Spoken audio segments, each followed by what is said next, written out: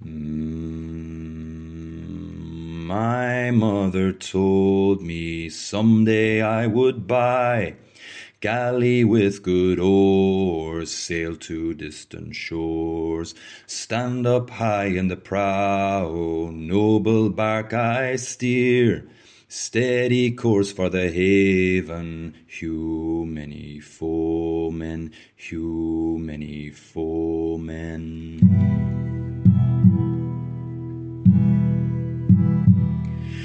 My mother told me someday I would buy galley with good oars, sail to distant shores, stand up high in the prow, noble bark I steer, steady course for the haven, hew many foemen, hew many foemen.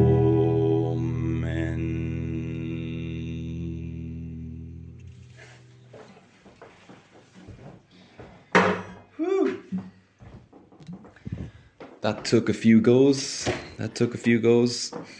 Started learning it like about an hour ago. So, welcome back to part 2. That song is actually, I think, written in the 9th century or something like that. It's a real old Norse song. The guy who wrote it, his name, there's a famous saga about him, or he wrote it. Egil Skallagrimsson. Egil Skallagrimsson. Yeah, he wrote that song a very long time ago. Yeah, and it was in Vikings as well. So I think I'm just going to get straight into it. If you listened to the last one was really like a big build-up. It was like a big build-up to really getting into the Scandinavian myths. I liked it. It held my interest. Just for the last maybe 5 minutes of the part 1, he started to get into it. Yeah, and so I'm just going to assume that maybe you listened to the first, and so I'm going to take back up where I left off. Let me think, is there anything I am forgetting to say here? What did I learn? Did I learn anything about Thomas Carlyle in the meantime? No. Just, I suppose, the guy J.R.R. Tolkien, he was massively influenced by this Scandinavian mythology in his for his Lord of the Rings books. Like Gandalf is actually the name of a dwarf in the Scandinavian mythology, for example. Anyway, so this lecture is all about that. So let's just go with it and see what this guy has to tell us as a result of his deep dive investigation into the Scandinavian mythology. So we're going to start off where I left off, and it's with thunder. Thunder was not then mere electricity, vitreous or resinous. It was the god Donner thunder, or Thor, god also of beneficent summer heat. Takes a minute to kind of get in the flow of the reading. The thunder was his wrath. The gathering of the black clouds is the drawing down of Thor's angry brows. The firebolt bursting out of heaven is the all-rendering hammer flung from the hand of Thor. He urges his cloud chariot over the mountaintops. That is the peal, wrathful, he blows in his red beard. That is the rustling storm blast before the thunder begins. Balder, again, the white god, the beautiful, the just and benignant. benignant, whom the early Christian missionaries found to resemble Christ, is the sun, beautifulest of visible things, wondrous too, and divine still, after all our astronomies and almanacs. But perhaps the notablest, we would say most notable. Just going to double check that this thing is still recording. But perhaps the most noble god we here tell of is one of whom Grimm, the German etymologist, finds trace, the god Wunsch, or wish, the god called Wish, who could give us all that he wished. Is not this the sincerest and yet rudest voice of the spirit of man? Intentions and wishful and ideas and what you want. The rudest ideal that man ever formed. A god called Wish. Oh, I think and I want it. So, there's a god that's going to help me get my wish. Which still shows itself in the latest form of our spiritual culture. Higher considerations have to teach us that the god Wish is not the true god. Of the other gods, or Jotuns, the bad gods, I will mention only for etymology's sake that Sea Tempest is the Jotun Aegir, a very dangerous Jotun.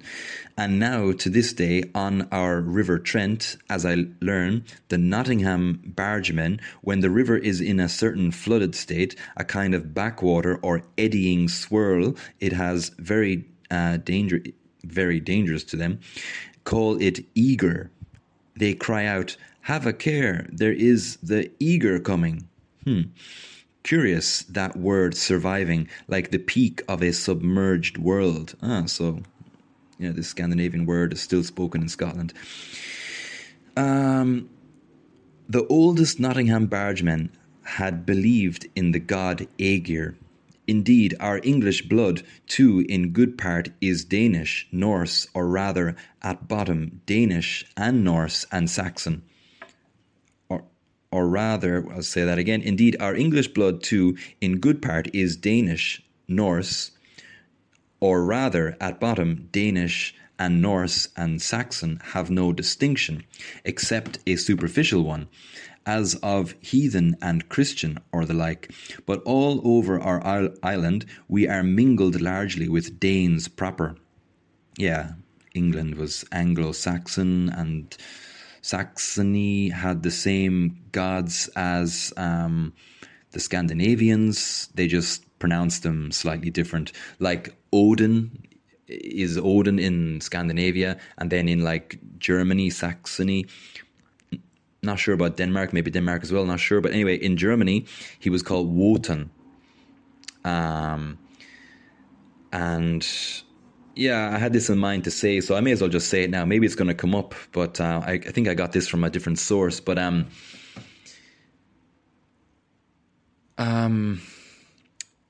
think the Scandinavians and the Germans, they didn't have names for the days of the week. They probably just went by the moons.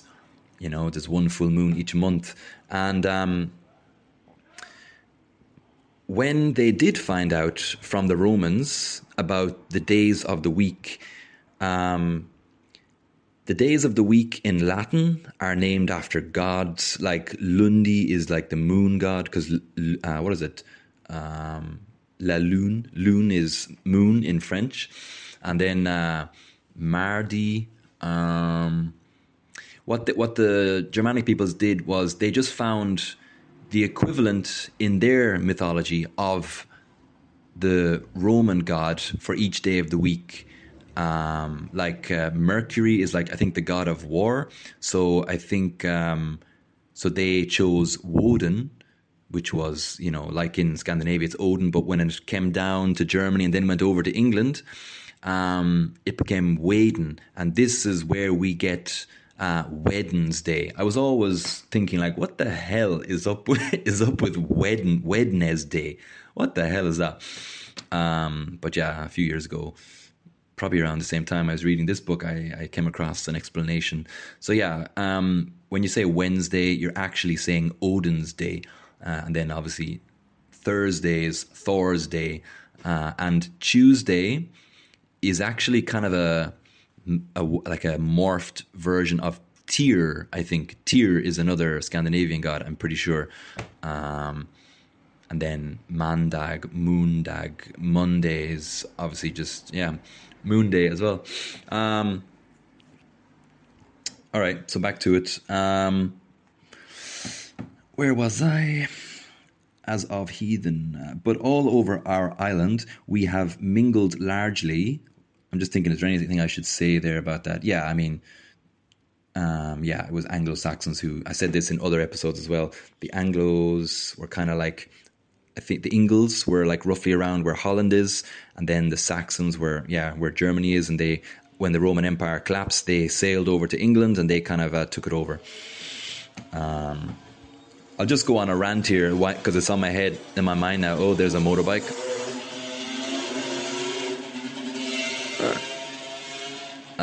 It's like a really loud mosquito.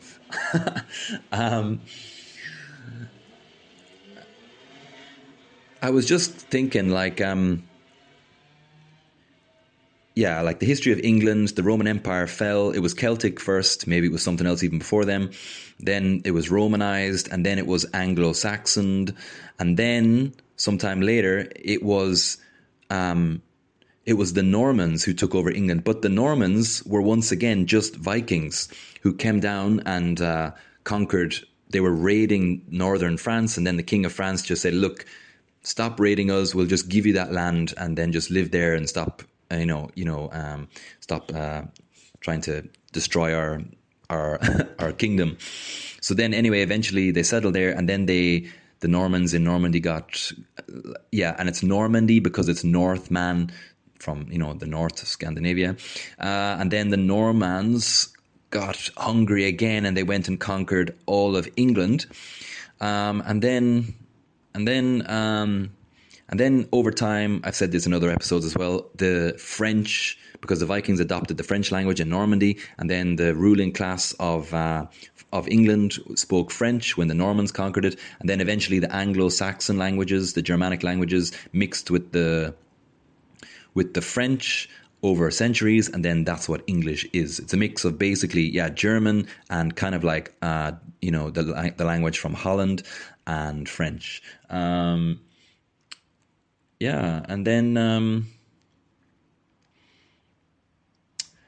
then these people from England then basically went to America. So much migrations are involved. Anyway, that's all I wanted to say. A little bit of history about the Vikings and how they moved around everywhere, and a real melting pot of Vikings in England. They also came to Ireland. They came to Ireland. Do I have the date? Well, in Ireland they came in 841, I think, but in England they came sometime in the century before that. It was Lindisfarne, this monastic island that they attacked first. I mentioned that in another episode, the one about how the Irish saved civilization.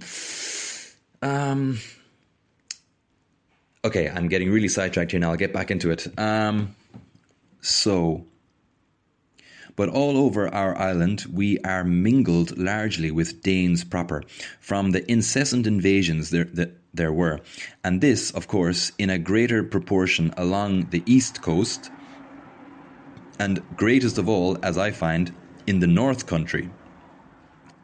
From the Humber upwards, all over Scotland, the speech of the common people is still, in a singular degree, Icelandic.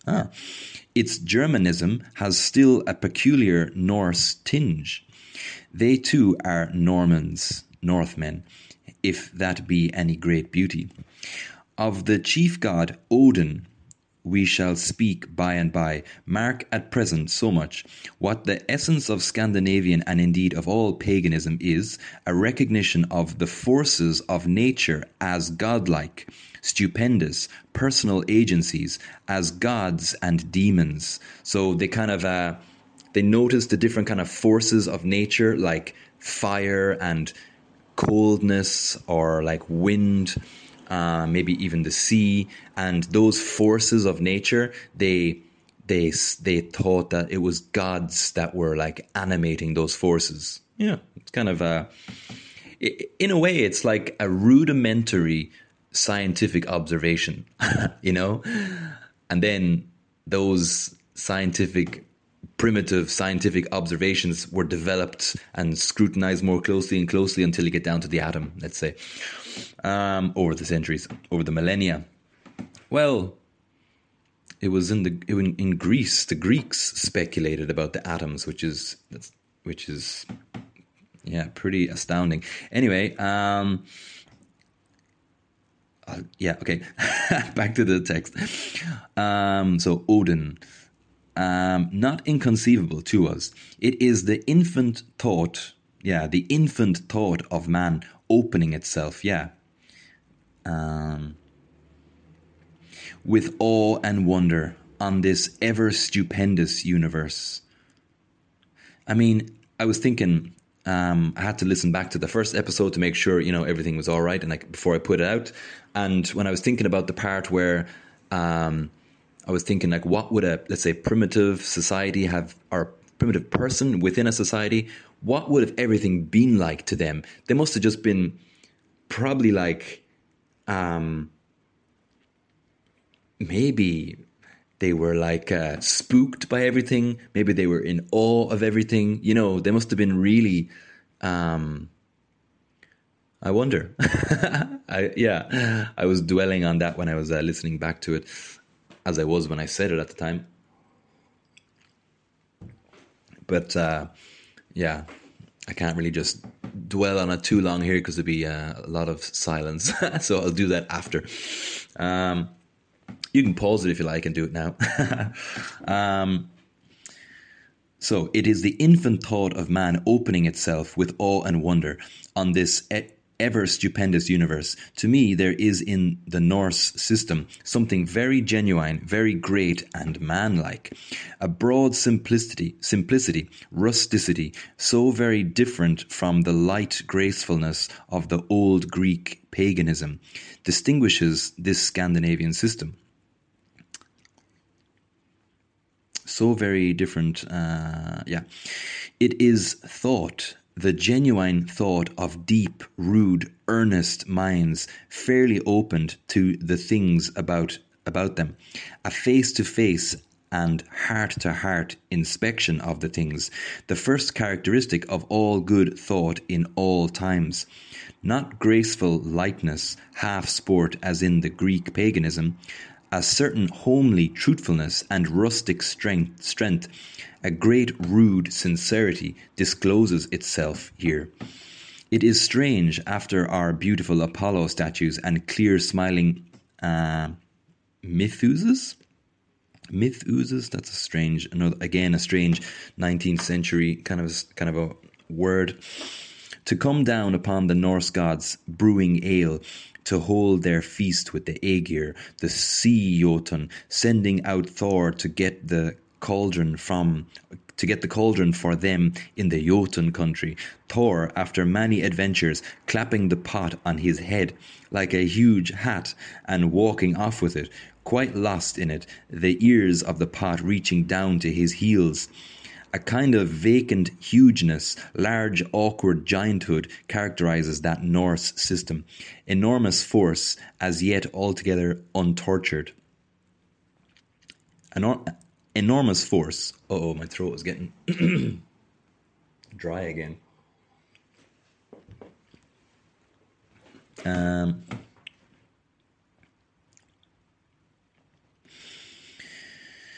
As yet altogether untortured.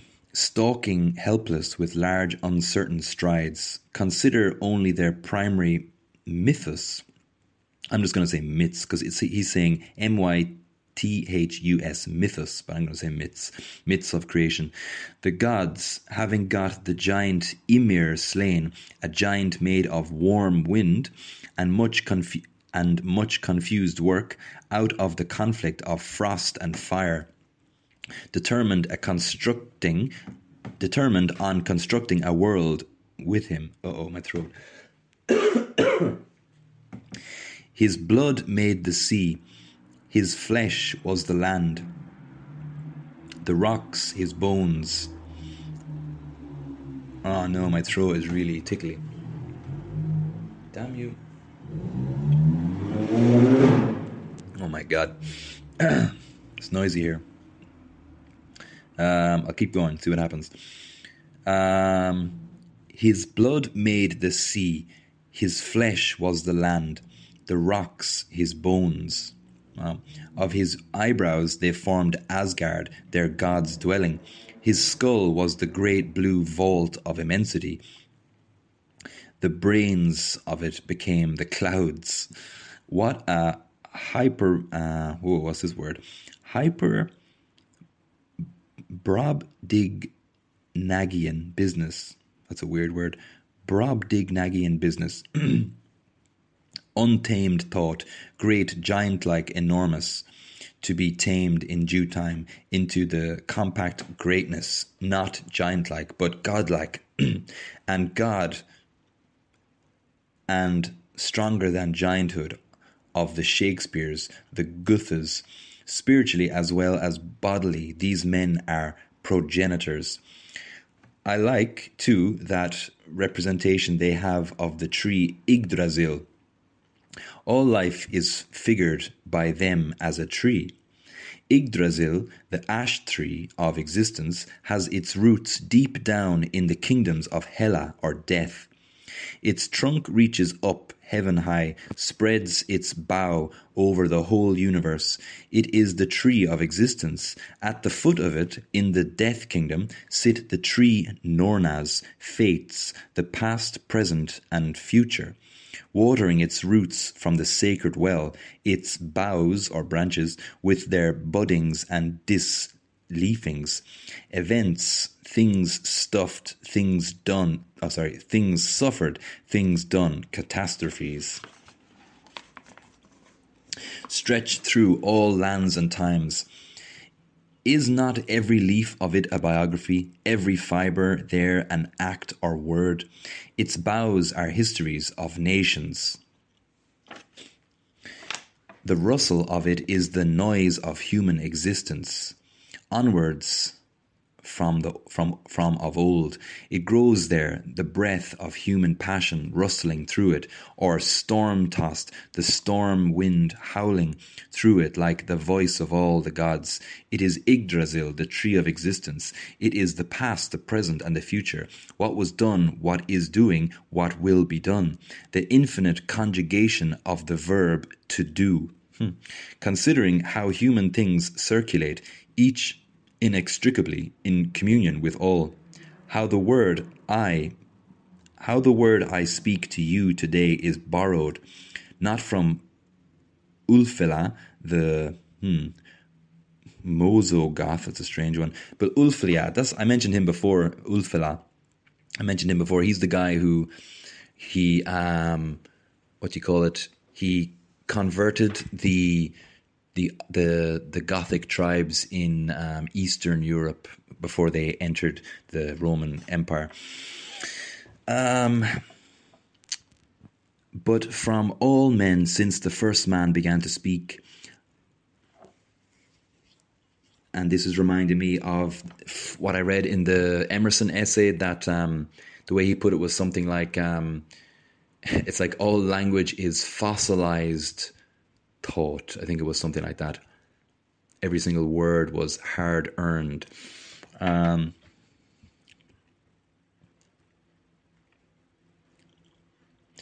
find no similitude so true as this of a tree. Beautiful, altogether beautiful and great, the machine of the universe, in quotation marks. Alas, do but think of that in contrast. Well, it is strange enough, this old Norse view of nature, different enough from what we believe of nature, whence it specially came, one would not like to be compelled to say very minutely. One thing we may say, it came from the thoughts of Norse men. Yeah, interesting conception. Everything is like a tree is like their fundamental, as you said, kind of metaphor for life. From the thought, above all, of the first Norse man who had an original power of thinking, the first Norse man of genius, as we should call him, innumerable men had passed by across this universe with a dumb, vague wonder, such as the very animals may feel, or with a painful, fruitlessly inquiring wonder, such as men only feel, until the great thinker came, the original man, the seer who had shaped spoken thoughts, whose shaped spoken thought awakes, I'll say that again, whose shaped spoken thought awakes the slumbering capability of all into thought. It is ever the way with the thinker, the spiritual hero. What he says, all men were not far from saying, were longing to say. The thoughts of all start up as from painful enchantments, enchanted sleep, round his thought, answering to it, yes, even so, joyful to men as the dawning of day from night. It is not, indeed, the awakening for them from no being into being, from death. That's a question. Is it not, indeed, the awakening for them from not being into being, from death into life? This is like having the capability to articulate things is the difference he's saying here from like kind of non-being into being. We still, and as I said in another episode as well, this is kind of like what writers will do. They will articulate, poets as well, they will articulate previously unarticulated things, whatever that may be. Where was I?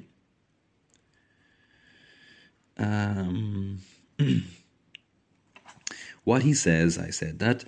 The thoughts all start up. Joyful to men as the dawning of day from night. Oh yes, there we are. We still honour such a man, call him poet, genius, and so forth. But to these wild men he was a very magician, a worker of miraculous, unexpected blessing for them, a prophet, a god.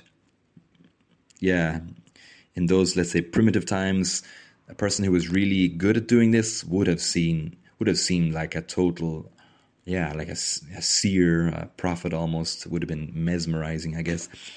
Thought once awakened does not again slumber, unfolds itself into a system of thought, grows in man after man, generation after generation, till its full stature is reached, and such systems of thought can grow no farther, but must give place to another.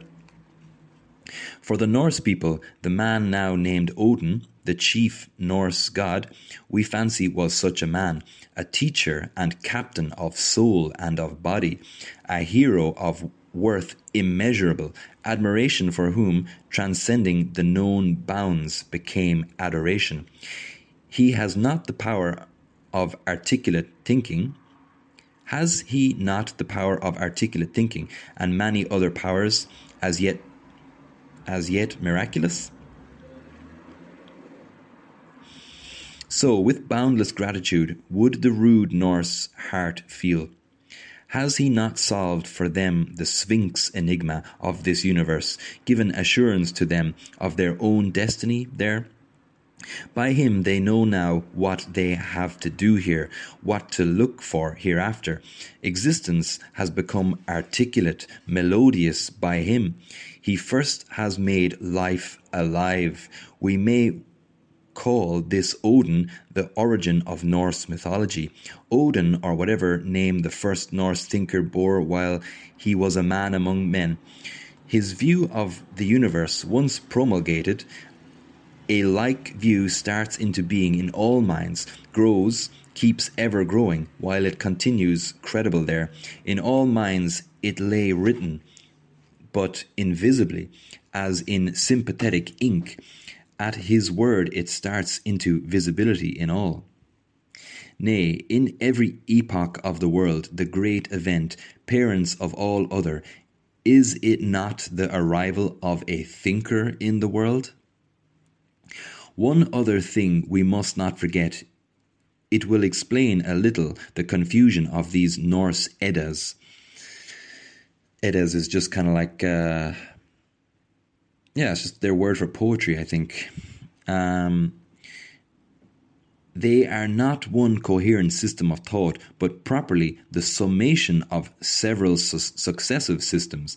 All this of the Old Norse belief, which is flung out for us in one level of distance in the Edda, like a picture painted on the same canvas, does not at all stand so in the reality.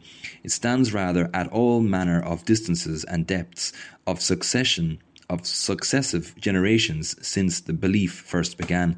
All Scandinavian thinkers, since the first of them, contributed to that Scandinavian system of thought. In ever new elaboration and addition, it is the combined work of them all. What history it had, how it changed from shape to shape by one thinker's contribution after another, till it got to the full final shape we see it under in the Edda. So he's saying these stories probably were kind of improved upon each generation until we get them as they were first recorded in Iceland, as he mentioned in the last episode, when Christianity, when the Scandinavian world was Christianized, and then the Celtic or the Christian monks started writing down the stories to preserve them. Where was I?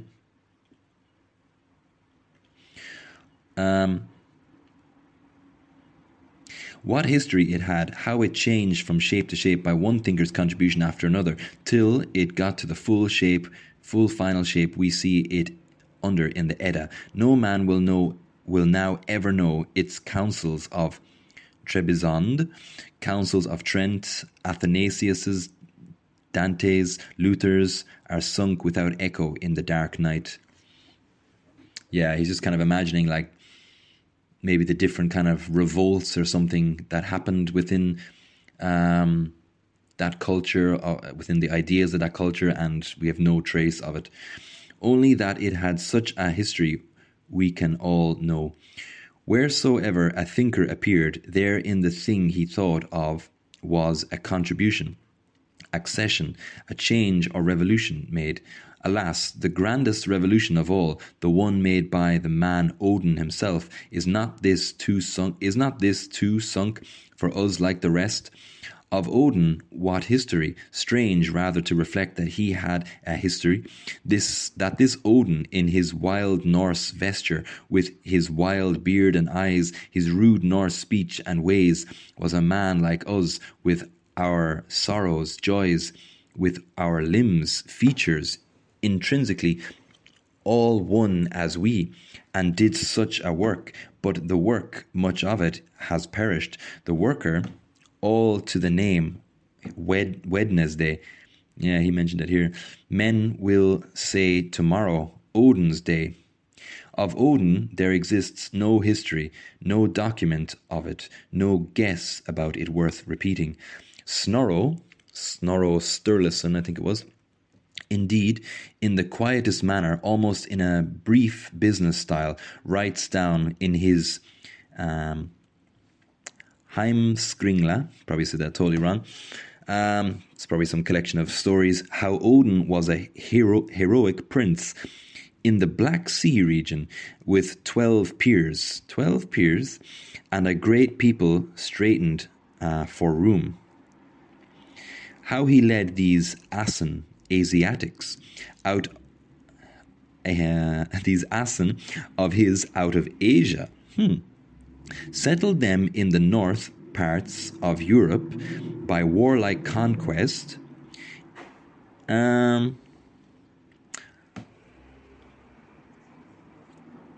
I'm just thinking of I have a vague recollection of some kind of a map I saw before where, map of the Indo-European languages, and yeah, the Aryan people, like ancient Aryan people, migrated up to the north. I think he's even aware of that here in this. All a bit vague there. Settled them in the north parts of Europe by warlike conquest, invented letters, poetry, and so forth, and came by and by to be worshipped as chief god by the Scandinavians. His 12 peers made into 12 sons of his own, gods like himself. Snorro has no doubt of this. Saxo Grammaticus, a very curious Northman of that, he was a Danish monk, I think, Saxo Grammaticus, a very curious Northman of that same century, is still more unhesitating, scruples not to find out a historical fact in every individual myth, and writes it down as a terrestrial event in Denmark, or elsewhere. Torpheus, learned and cautious, some centuries later, assigns by calculation a date for it. Odin, he says, came into Europe about the year 70 before Christ, all of which, as grounded on mere uncertainties, found to be untenable now. I need say nothing.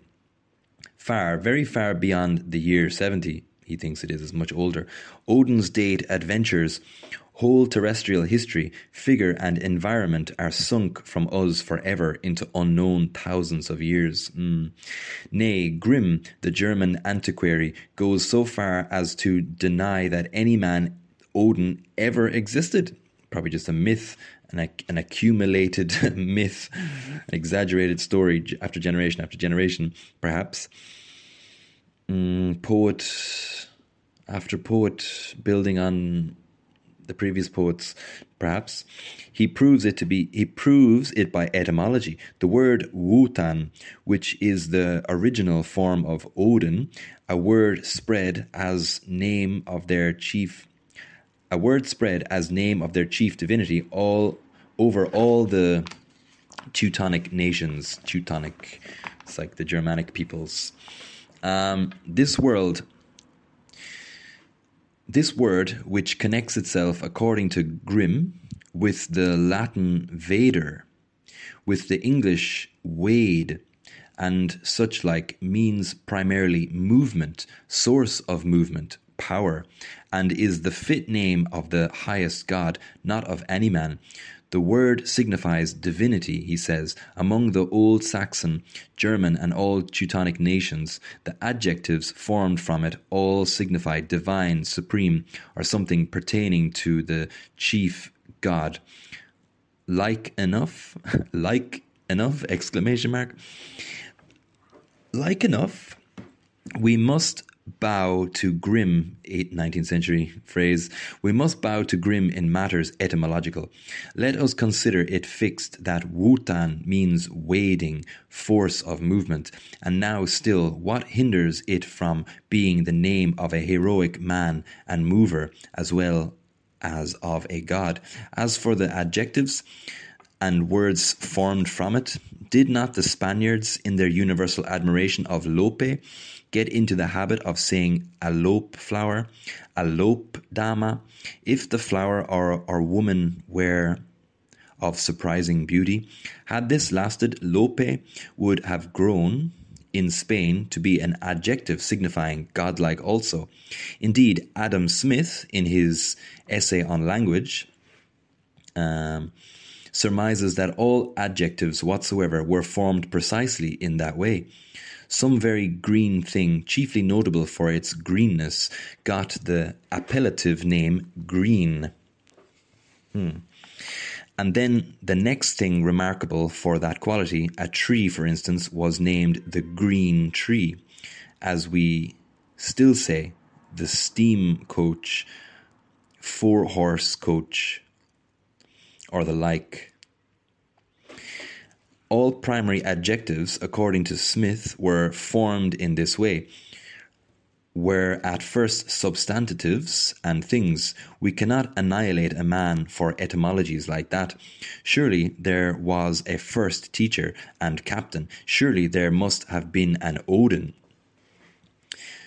Palpable to the senses, palpable to the sense at one time. No adjective, but a real hero of flesh and blood. The voice of all tradition, history, or echo of history, agrees with all that thought will teach one about it, to assure us of this. How the man Odin came to be considered a god, the chief god, that surely is a question which nobody would wish to dogmatize upon. I have said, his people knew no limits to their admiration of him. They had as yet no scale to measure admiration by. Fancy your own generous heart's love of some greatest man expanding till it transcended all bounds, till it filled and overflowed the whole field of your thought. Or what if this man Odin, since a great deep soul with the afflatus and mystery tide of vision, impulse rushing on him, he knows not whence, is ever an enigma, a kind of terror and wonder to himself, should have felt that perhaps he was divine, that he was some effluence of the Wotan or movement, supreme power and divinity, or whom to his rapt vision all nature was the awful flame image. I'm just thinking of Hosier's song Movement. It's such an unbelievable song. Really amazing song. I think I said this before in another episode, but I'm just here at it again now, so I'll say it again. Has there ever been a song for you that, like, when you hear it, you feel like you have heard that song, like it's a new song on the radio, but the first time you hear it, you feel like you know it already? I've gotten that actually, I think twice with Hosier, actually. Maybe with other artists as well, but with Take Me to Church, when I heard that first, it felt so like familiar or something. And then it was again with that other song, Movement. I had the same kind of a feeling, which is strange. But yeah, anyway, that's a great song. Check it out. Movement by Hosier. Where was I? Supreme power and dignity. Of whom to his rapt vision all nature was the awful flame image, that some effluence of Wotan dwelt here in him. He was not necessarily false, he was but mistaken, speaking the truest he knew. A great soul, any sincere soul, knows not what he is, alternates between the highest height and the lowest depth, can, of all things, the least measure himself. What others take him for, and what he guesses that he may be, these two items strangely act on one another, help to determine one another, with all men reverently admiring him, with his own wild soul full of noble ardours and affections, of whirlwind chaotic darkness and glorious new light, a divine universe bursting all into godlike beauty around him, and no man to whom the like ever had befallen. What could he think himself to be? Wotan. All men answered, Wotan. What could he think himself to be? Wotan. All men answered, Wotan. And then consider what mere time will do in such cases. How, if a man was great while living, he becomes tenfold greater when dead. What an enormous camera obscura magnifier is tradition. How a thing grows in the human memory, in the human imagination, when love, worship, and all that lies in the human heart is there to encourage it. And in the darkness, in the entire ignorance, without date or document, no book, no Arundel marble, only here and there some dumb monumental cairn. Why in 30 or 40 years were there no books? Any great man... Why, in 30 or 40 years, Were there no books, any great man would grow mythic. The contemporaries who had seen him being once all dead. And in 300 years and in 3,000 years, to attempt theorizing on such matters would profit little. They are matters which refuse to be theoremed and diagrammed, which logic ought to know that she cannot speak of.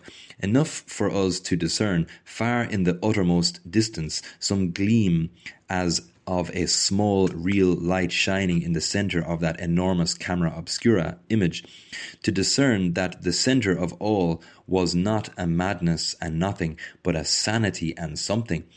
This light kindled in the great dark vortex of the Norse mind, dark but living, waiting only for light. This is to me the centre of the whole. How such light will then shine out, and with wondrous thousand-fold expansion spread itself in forms and colours, depends not on it so much as on the national mind recipient of it. The colours and forms of your light will be those of the cut glass it has to shine through. Curious to think how for every man any the truest fact is modelled by the nature of the man. I said the earnest man, speaking to his brother men, must always have stated what seemed to him a fact, a real appearance of nature, but the way in which such appearance or fact shaped itself, what sort of fact it became for him, was and is modified by his own laws of thinking. Deep, subtle, but universal, ever-operating laws. The world of nature for every man is the fantasy of himself.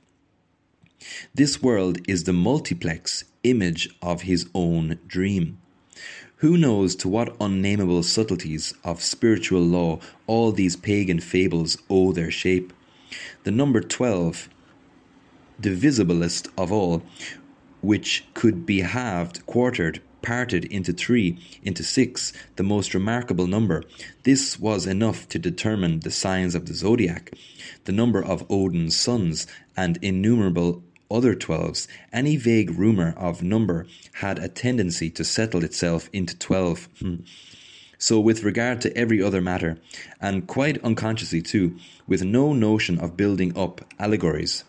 But the fresh, clear glance of those first ages would be prompt in discerning the secret relations of things, and wholly open to obey these. Schiller finds in the Cestus of Venus an everlasting aesthetic truth as to the nature of all beauty.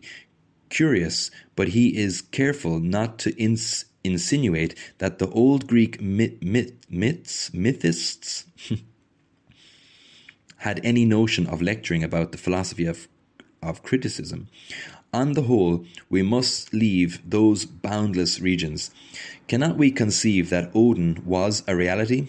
Error indeed, error enough, but sheer falsehood, idle fables, allegory, afterthought.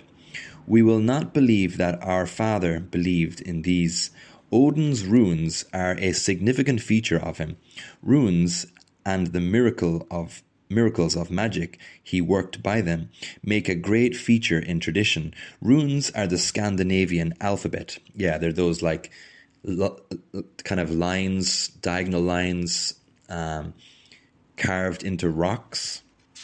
Suppose Odin to have been the inventor of letters as well as magic among that people. He's said to have invented the letters and magic for the Scandinavians. It is the greatest invention man has ever made, this of marking down the unseen thought that is in him by written characters. It is a kind of second speech, almost as miraculous as the first.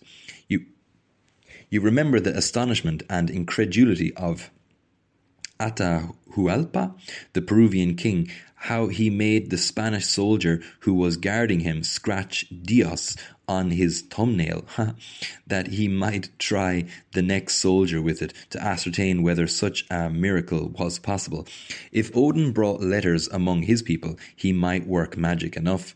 Writing by runes has some air of being original among the Norsemen, not a Phoenician alphabet, but a native Scandinavian one. Snorro Sturluson tells us farther that Odin invented poetry, the music of human speech, as well as the miraculous runic marking of it.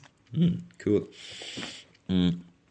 Transport yourselves into the early childhood of nations, the first beautiful morning light of our Europe, when all yet lay in fresh young radiance as of a great sunrise, and our Europe was first beginning to think, to be, wonder, hope, infinite radiance of hope and wonder, as of a young child's thoughts in the hearts of these strong men, strong sons of nature. And here was not only a wild captain and fighter, discerning with his wild flashing eyes what to do, with his wild lion heart daring and doing it, but a poet too, all that we mean by a poet, prophet, great devout thinker and inventor, as the truly great man always is.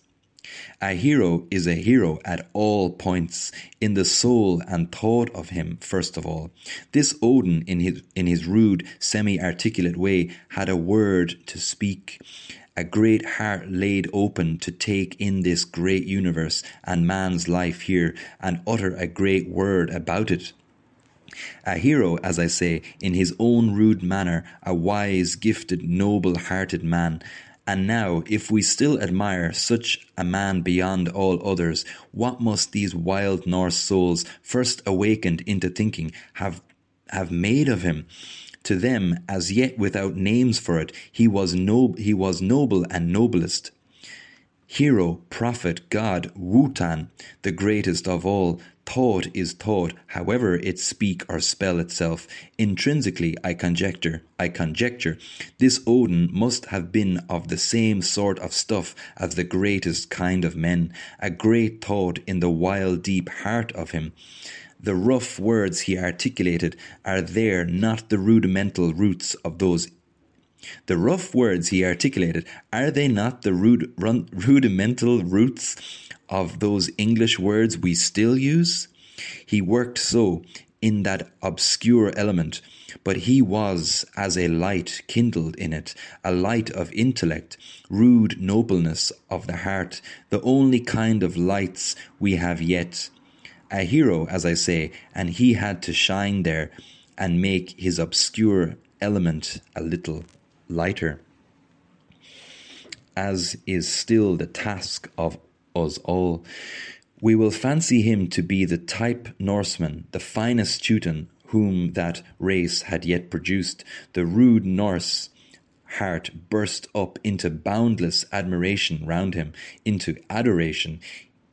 He is a root of so many great things. The fruit of him is found growing from deep thousands of years over the whole field of Teutonic life.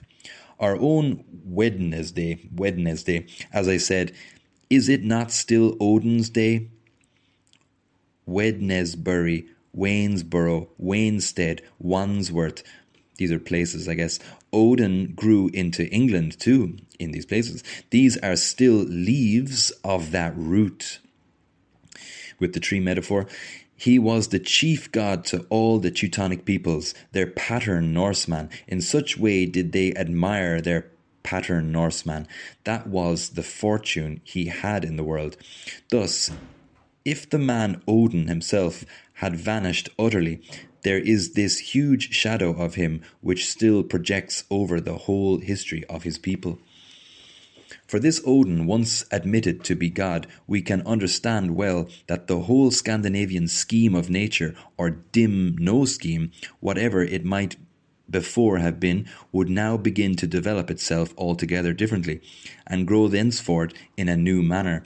What this Odin saw into and thought with his runes and his rhymes, the whole Teutonic people laid to heart and carried forward. Quite the guy, eh? His way of thought became their way. His way of thought became their way of thought.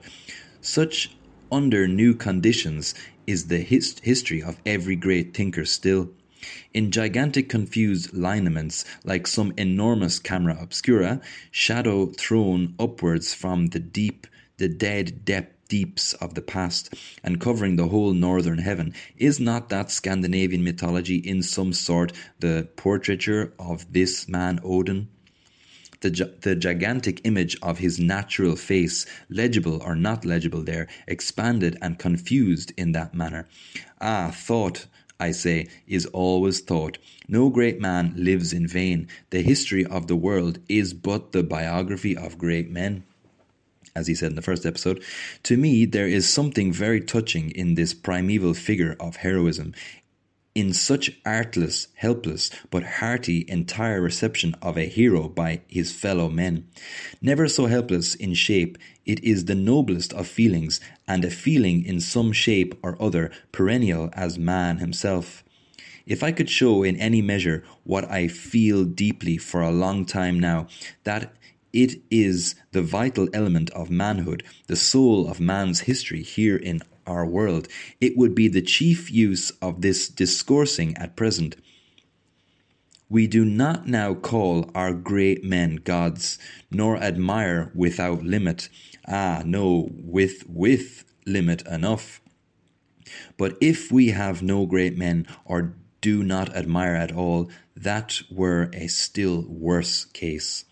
This poor Scandinavian hero worship, that whole Norse way of looking at the universe and adjusting oneself there, has an indestructible merit for us, a rude childlike way of recognizing the divineness of nature, the divineness of man. Most rude yet heartful, robust, giant-like, betokening what a giant of a man this child would yet grow to. It was a truth and is none. It is not as the half-dumb, stifled voice of the long-buried generations of our own fathers calling out of the depths of ages to us, in whose veins their blood still runs. This, in quotation marks, this is what we made of the world. This is all the image and notion we could form to ourselves of this great mystery of a life and universe. Despise it not, you are raised high above it to large free scope of vision, but you too are not yet at the top. No, your notion too, so much enlarged, is but a partial, imperfect one. That matter is a thing no man will ever, in time or out of time, comprehend. After thousands of years or ever now expansion, man will find himself but struggling to comprehend again a part of it. The thing is larger. This is the second time he's using the word shall instead of than. It's strange because he says, the thing is larger, shall man. But this was in the first episode as well. Maybe it's a 19th century thing, but it's definitely, we would say, than. Anyway, this thing is larger than man, not to be comprehended by him, an infinite thing. That was all a big quote from somewhere. He didn't give the source. The essence of the Scandinavian, as indeed of all pagan mythologies, we found to be recognition of the divineness of nature, sincere communion of man with the mysterious invisible powers visibly seen at work in the world around him. This, I should say, is more sincerely done in the Scandinavian than in any mythology I know. Sincerity is the great characteristic of it. Superior sincerity, far superior, consoles us for the total want of old Grecian grace. Sincerity, I think, is better than grace. I feel that these old Northmen were looking into nature with open eye and soul, most earnest, honest, childlike, and yet manlike. With a great-hearted simplicity and depth and freshness, in a true, loving, admiring, unfearing way, a right valiant, true, old race of men. Such recognition of nature one finds to be the chief element of paganism. Recognition of man and his moral duty, though this too is not wanting, comes to be the chief element only in purer forms of religion. Here, indeed, is a great distinction and epoch in human beliefs, a great landmark in the religious development of mankind.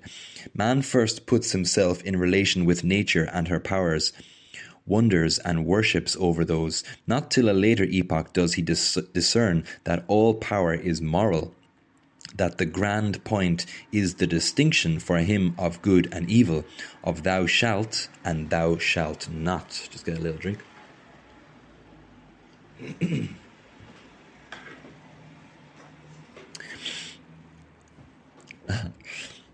With regard to all these fabulous delineations in the Edda, I will remark, moreover, as indeed was already hinted, that most probably they must have been of much newer date, most probably, even from the first, were comparatively idle for the old Norsemen, and, as it were, a kind of poetic sport, allegory and poetic delineation, as I said above, cannot be religious faith. The faith itself must first be there. Then allegory enough will gather around it, as the fit body round its soul. The Norse faith, I can well suppose, like other faiths, was most active while it lay mainly in the silent state, and had not yet much to say about itself, still less to sing. Among those shadowy Edda matters, amid all that fantastic congeries of assertions and traditions in their musical mythologies, the main practical belief a man could have was probably not much more than this: of the Valkyries and the Hall of Odin, of an inflexible destiny, and that the one thing needed for a man was to be brave. The Valkyries are choosers of the slain, a destiny inexorable, like unchangeable, I think, which it is useless trying to bend or soften. He appointed who is to be slain. This was a fundamental point for the Norse believer, as indeed it is for all earnest men everywhere, for a Mohammed, a Luther, for a Napoleon. It lies at the basis, this for every such man. It is the woof out of which the whole system of thought is woven. The Valkyrs, and then that these choosers lead the brave to a heavenly hall of Odin, only the base and slavish being thrust elsewhither into the realms of Hela, the death goddess. I take this to have been the soul of the whole Norse belief. They understood in their heart that it was indispensable to be brave, that Odin would have no favour for them, but despise and thrust them out if they were not brave. Consider, too, whether there is not something in this. It is an everlasting duty, valid in our day as in that, the duty of being brave. Valor is still of value. The first duty for man is still that of subduing fear. We must get rid of fear. We cannot act at all till then. A man's acts are slavish, not true, but specious. His very thoughts are false. He thinks too as a slave and coward, till he have got fear under his feet. It's just kind of emphasizing the importance of bravery, courage. This was such an important part of the Norse mythology. Valor. You could, when they died, they couldn't even get into the hall of Odin if they had not been valorous in life. Odin's creed, if we disentangle the real kernel of it, is true to this hour. A man shall and must be valiant. He must march forward and quit himself like a man, trusting imperturbably in the appointment and choice of the upper powers, and on the whole not fear at all. Now and always the completeness of his victory over fear will determine how much of a man he is. Cool. It is doubtless very savage that kind of valour of the old Northmen. Snorro tells us that they thought it a shame and mystery, and a misery, not to die in battle, and if natural death seemed to be coming on, they would cut wounds in their flesh, that Odin might receive them as warriors slain. Wow. They preferred to go out with a bang than a whimper. Old kings about to die had their body laid into a ship, and the ship sent forth with sails set and slow fire burning in it, that once out at sea it might blaze up in a flame. Wow. And in such manner bury worthily the old hero, at once in the sky and in the ocean. Wild bloody valour, yet valour of its kind, better, I say, than none. In the old sea kings, too, what an indomitable, rugged energy, silent with closed lips, as I fancy them, unconscious that they were specially brave, defying the wild ocean with its monsters, and all men and things, progenitors of our own Blakes and Nelsons. No Homer sang these Norse sea kings, but Agamemnon's was a small audacity, and of small fruit in the world to some of them. To Hrolf's of Normandy, for instance, Hrolf or Rollo, Duke of Normandy, the wild sea king, has a share in governing England at this hour. Yeah, I see the name Rollo, and yeah, Rollo is a character in the series of Vikings. Ragnar and Rollo, I believe, were brothers in the mythology, because they were in the series anyway. What a series. I might start rewatching it sometime, or an episode or two. It's a couple of seasons long. Such brilliant story over the whole, over all of the seasons of it. Anyway, nor was it altogether nothing, even that wild sea roving and battling through so many generations. It needed to be ascertained which was the strongest kind of men. Forged in a tough environment. Who were to be ruler over whom? Among the Northland sovereigns, too, I find some who got the title woodcutter, forest-felling kings. Much lies in that. I suppose at bottom many of them were forest fellers, meaning they cut down trees, as well as fighters, though the skalds, like our kind of poets, talk mainly of the latter. They talk about kings as fighters, not necessarily as tree fellers. Misleading certain critics not a little, for no nation of men could ever live by fighting alone. They could not produce enough just from that alone. I suppose the right good fighter was oftenest also the right good forest feller, the right good improver, discerner, doer, and worker in every kind. For true valour, different enough from ferocity, is the basis of all. A more legitimate kind of valour, that showing itself against the untamed forest, a more legitimate kind of valour than of fighting, showing itself against the untamed forests and dark brute powers. I don't know what's going on. Thankfully, it's kind of gone away, but yeah, it's fine. But I don't know why it's like that. Where was I? Yeah, so kind of like this valor in terms of like ingenuity and being creativity to improve things for yourself, like maybe new inventions and stuff, better designs. He's talking about that kind of a valor as well, not just in terms of slaughtering. To conquer nature.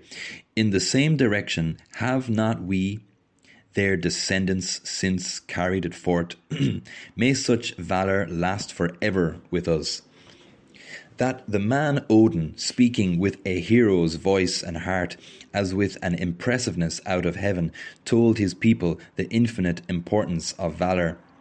how man thereby became a god, and that his people, feeling a response to it in their own hearts, believed this message of his, and thought it a message out of heaven, and him a divinity for telling it to them. This seems to me the primary seed grain of the Norse religion, from which all manner of mythologies, symbolic practices, speculations, allegories, songs, and sagas would naturally grow. And how strangely they would grow.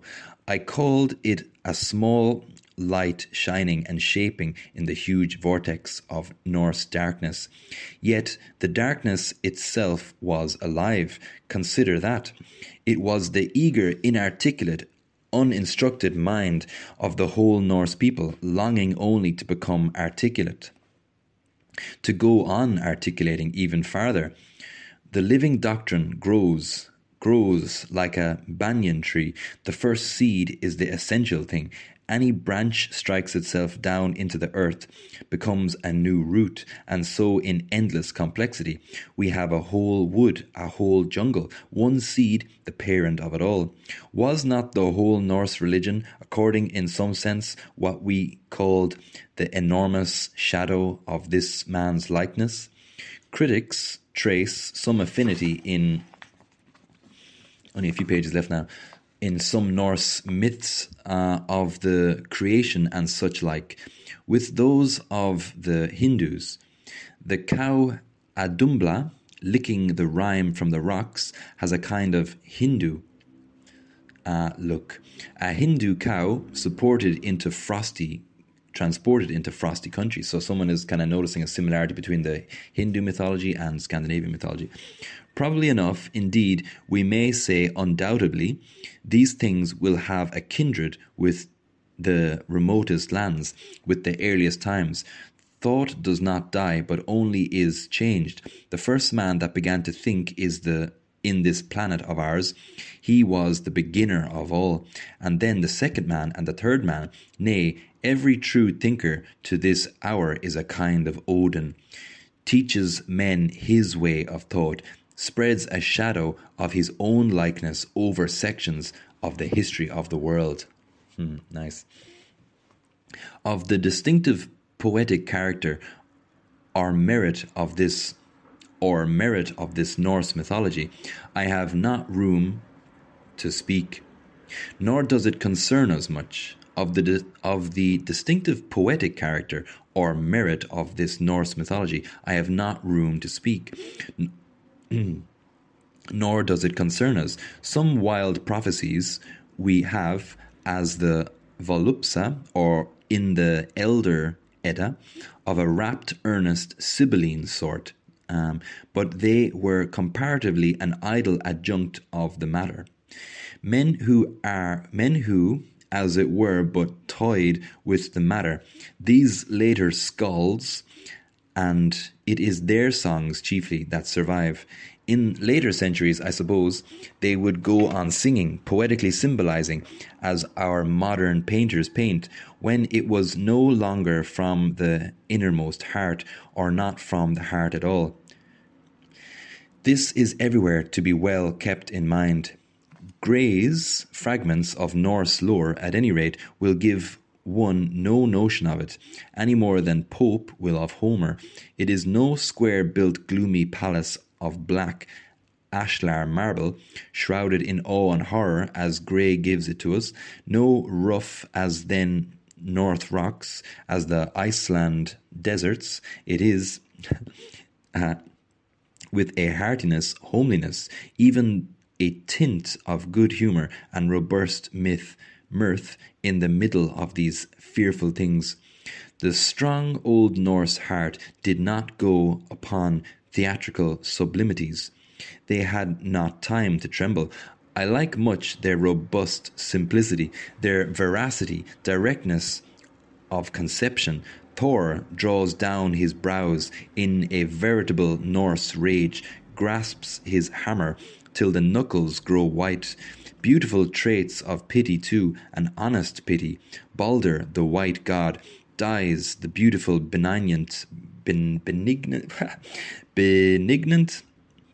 means like benign, Never saw it written like that before. He is the sun god. They try all nature for a remedy, but he is dead. Frigga, his mother, sends Hermodr to seek or see him. 9 days and 9 nights he rides through gloomy deep valleys, a labyrinth of gloom.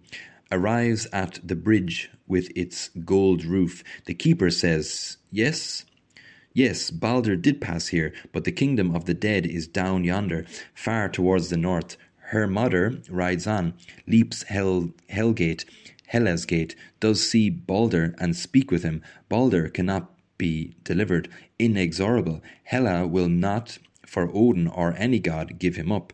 The beautiful and gentle has to remain there. His wife had volunteered to go with him, to die with him. They shall forever remain there. He sends his ring to Odin. Nanna, the wife, sends her thimble to Frigga. Remembrance. Me. Let me just see. I think I've done an hour now. Is it roughly an hour? My mother told me 1 hour 15 minutes. All right. Yeah, there's only about 3-4 pages left. For me, valor is the fountain of pity too, of truth and all that is great and good in man.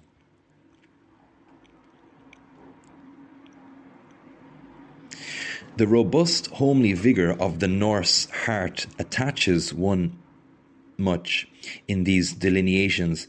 Is it not a trait of right honest strength, says Uhland, who has written a fine essay on Thor, that the Old Norse heart finds itself friend in the thunder god, that it is not frightened away by his thunder, but finds that summer heat, the beautiful noble summer, must and will have thunder withal. The Norse heart loves this Thor, and his hammer bolt sports with him. Thor is summer heat, the god of peaceable industry as well as thunder. He is the peasant's friend. His true henchman and attendant is Thialfi, manual labour. Thor himself engages in all manner of rough manual work, scorns no business for its plebeianism, is ever and anon travelling to the country of the Jotuns, harrying these chaotic frost monsters, subduing them, at least straightening and damaging them. There is no great broad humour in some of these things. There is a great broad humour in some of these things. Thor, as we saw above, goes to Jotunland to seek Hymir's cauldron, that the gods may brew beer. Hymir, the huge giant, enters, his grey beard all full of hoarfrost, splits pillars with the very glance of his eye. Thor, after much rough tumult, snatches the pot, claps it on his head. The handles of it reach down to his heels. He said this already.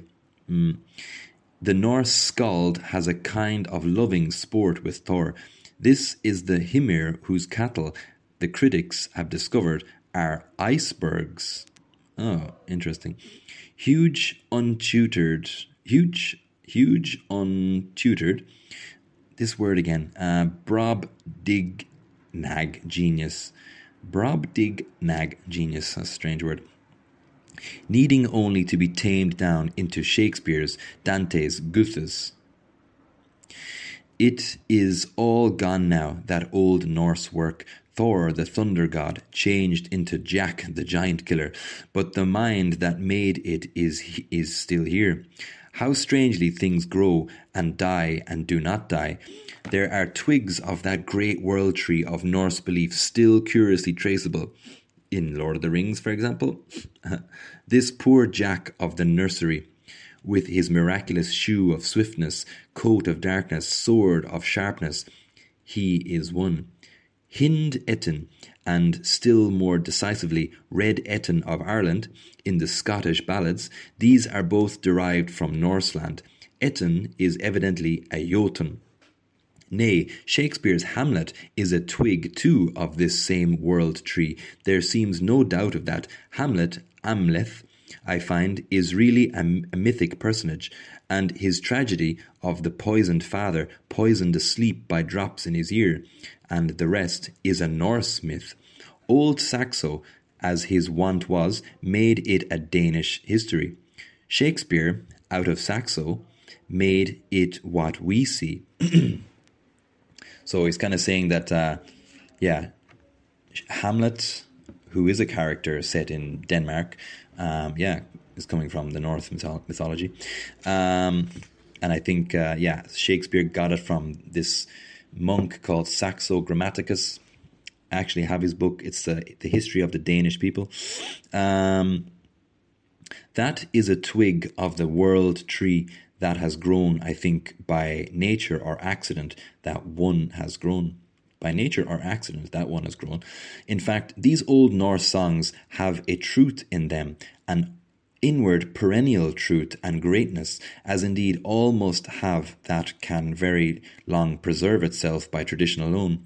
It is a greatness not of mere body and gigantic bulk, but a rude greatness of soul. There is a sublime, uncomplaining melancholy traceable in these old hearts, a great free glance into the very deeps of thought.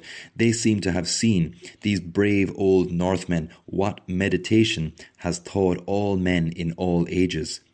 That this world is after all but a show, a phenomenon of appearances, not a real thing. All deep souls see into that. The Hindu mythologist, the German philosopher, the Shakespeare, the earnest thinker, wherever he may be. We are such stuff as dreams are made of. That's a quote from Shakespeare's Tempest, I think. One of Thor's expeditions to Utgard, the Outer Gardens, central seat of Jotunland, is remarkable in this respect. Thialfi was with him, and Loki. After various adventures, they entered upon giant land, wandered over plains, wild, uncultivated places among stones and trees. At nightfall, they noticed a house, and as the door, which indeed formed one whole side of the house, was open, they entered. It was a simple habitation, one large hall, altogether empty. They stayed there. Suddenly, in the dead of the night, loud noises alarmed them. Thor grasped his hammer, stood in the dark, prepared for fight. His companions within ran hither and thither in terror, seeking some outlet in that rude hall. There's only 3 pages left now. They found a little closet at last and took refuge there. Neither had Thor any battle, for lo, in the morning it turned out that the noise had been only the snoring of a certain enormous but peaceable giant. The giant Skrymir, who lay peaceably sleeping nearby, and this that they took for a house was merely his glove. Thrown aside there. The door was the glove wrist. The little closet they had fled into was the thumb.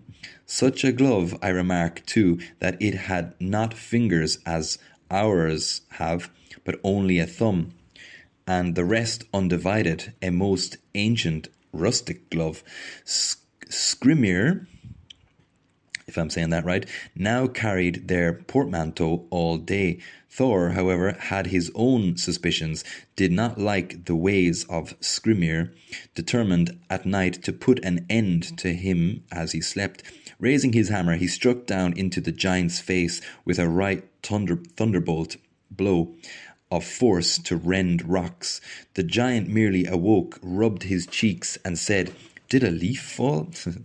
Again Thor struck, so soon as Skimir again slept, a better blow than before, but the giant only murmured. Was that a grain of sand? Thor's third stroke was with both hands, the knuckles white, I suppose, and seemed to dint deep into Skrymmir's visage, his face, but he merely checked his snore and remarked, "There must be sparrows roosting in this tree, I think. What is What is that they have dropped?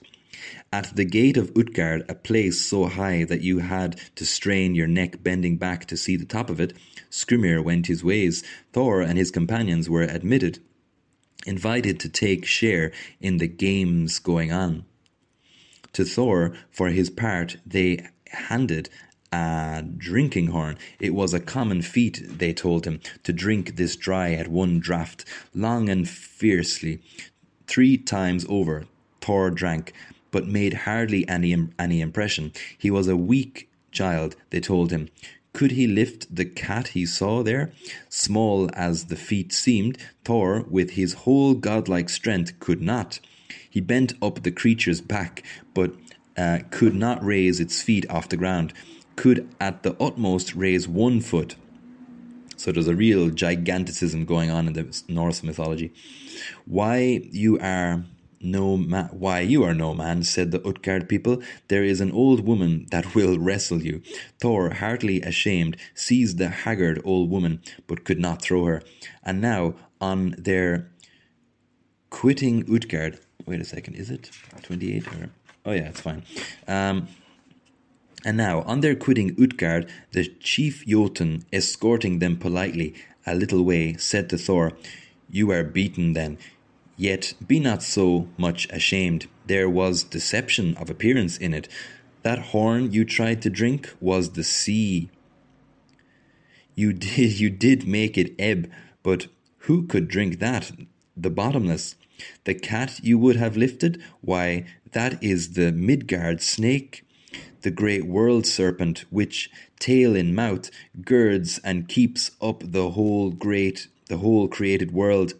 Had you torn that up, the world must have rushed to ruin. As for the old woman, she was time, old age, duration. With her, what can wrestle?" Ha, nice. Couldn't wrestle. "No man nor no god with hers. Gods or men, she prevails over all. And then those 3 strokes you struck. Look at these 3 valleys. Your 3 strokes made these." Thor looked at his attendant Jotun. It was Skimir. It was, say Norse critics, the old chaotic, rocky earth in person. And that glove house was the earth cavern. But Skymir had vanished. Utgard, with its sky-high gates, when Thor grasped his hammer to smite them, had gone to air. Only the giant's voice was heard mocking. "Better come to no more Jotunheim." So a lot of trickery going on in Scandinavian mythology. This is of the allegoric period, as we see, and half-play, not of the prophetic or entirely devout. But as a myth, is there not real antique Norse gold in it? It's only a page and a half left now. More true metal, rough from the mimer stithy, than in many a famed Greek myth, shaped far better. A great broad, this word again, brobdignag grin of true humour is in this Skrymir, mirth resting on earnestness and sadness, as the rainbow on black tempest. Only a right valiant heart is capable of that. It is the grim humour of our own Ben Jonson. Rare old Ben runs in the blood of us. I fancy, for one catches tones of it under a still other shape out of the American backwoods.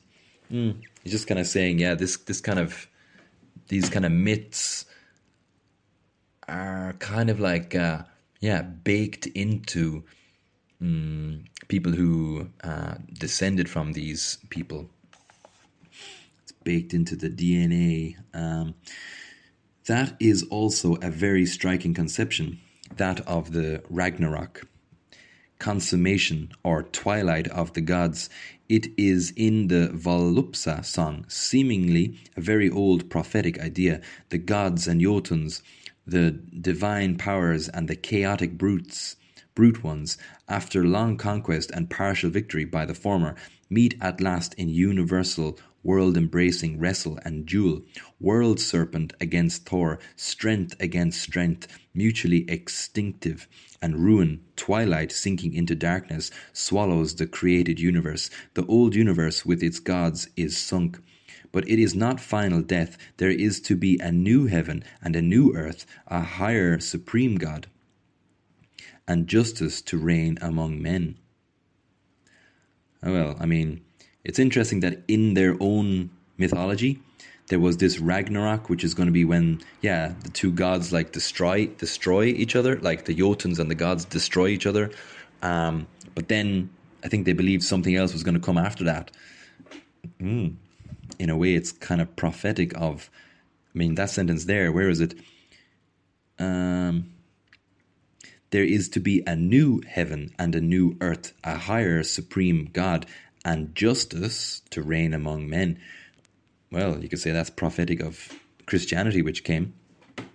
Curious, this law of mutation, which also is a law written in man's innermost thought, had been deciphered by these old earnest thinkers in their rude style, and how, though all dies and even gods die, yet all death is but a phoenix fire death, and new birth into the greater and the better.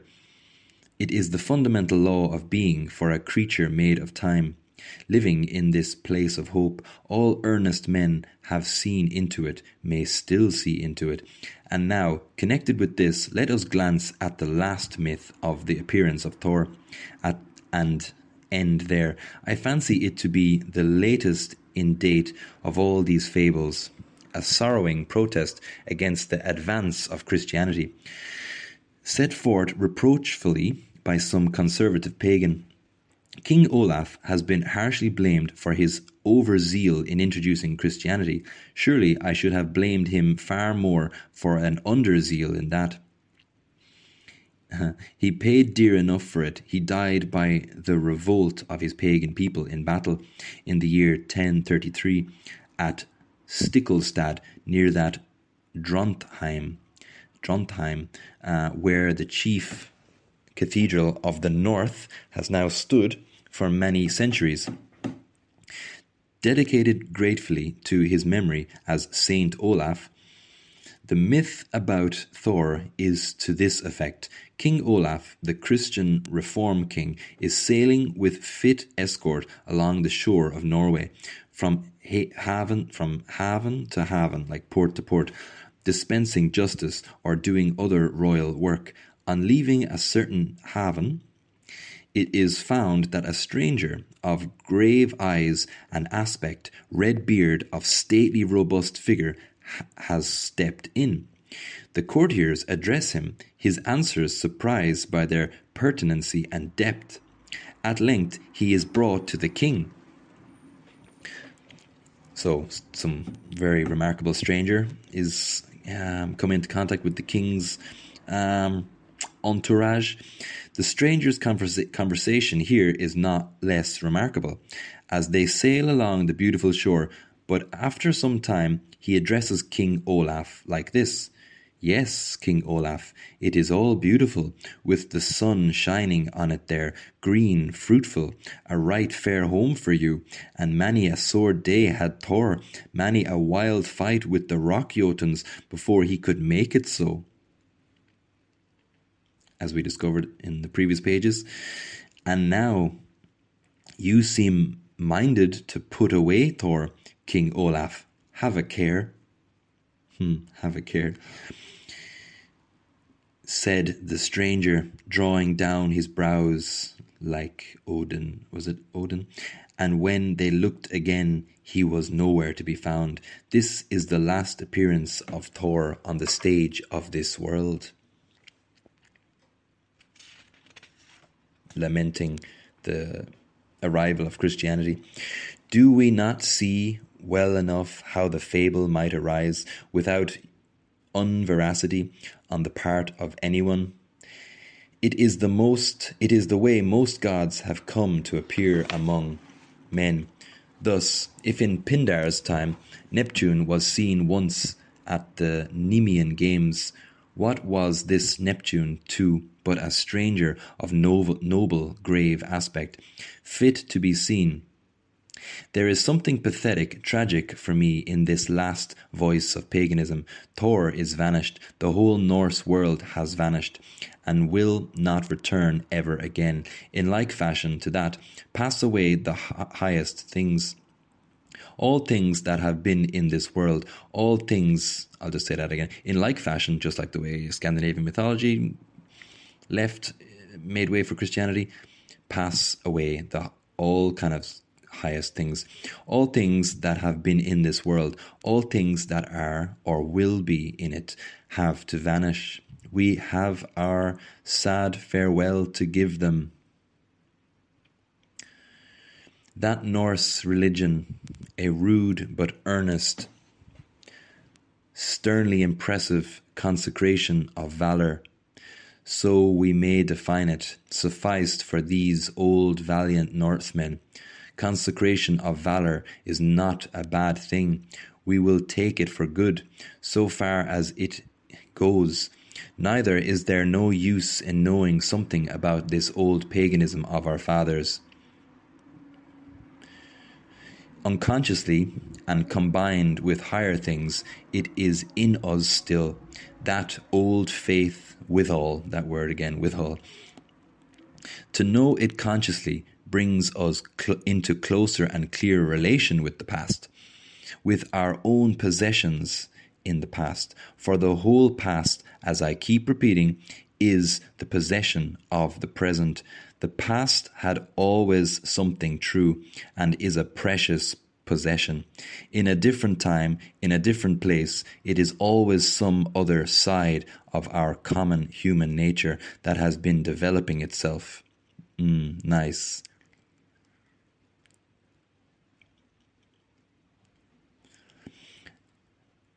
Yeah, the actual true is the sum of all these.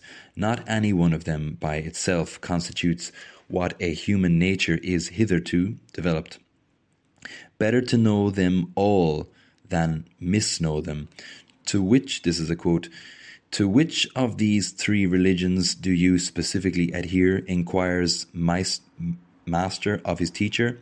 To all the three, answers the other. To all the three, for they, by their union, first constitute the true religion. So in the end there, he's just kind of said that it's very worthwhile to look at history because it will be explaining some aspect. If it's of your own country, of your own people or something, it's going to be explaining some part of you, actually. And if it's not of your particular people, it's going to be still. If it's from some other country, you're going to see how that has led to how that country is right now.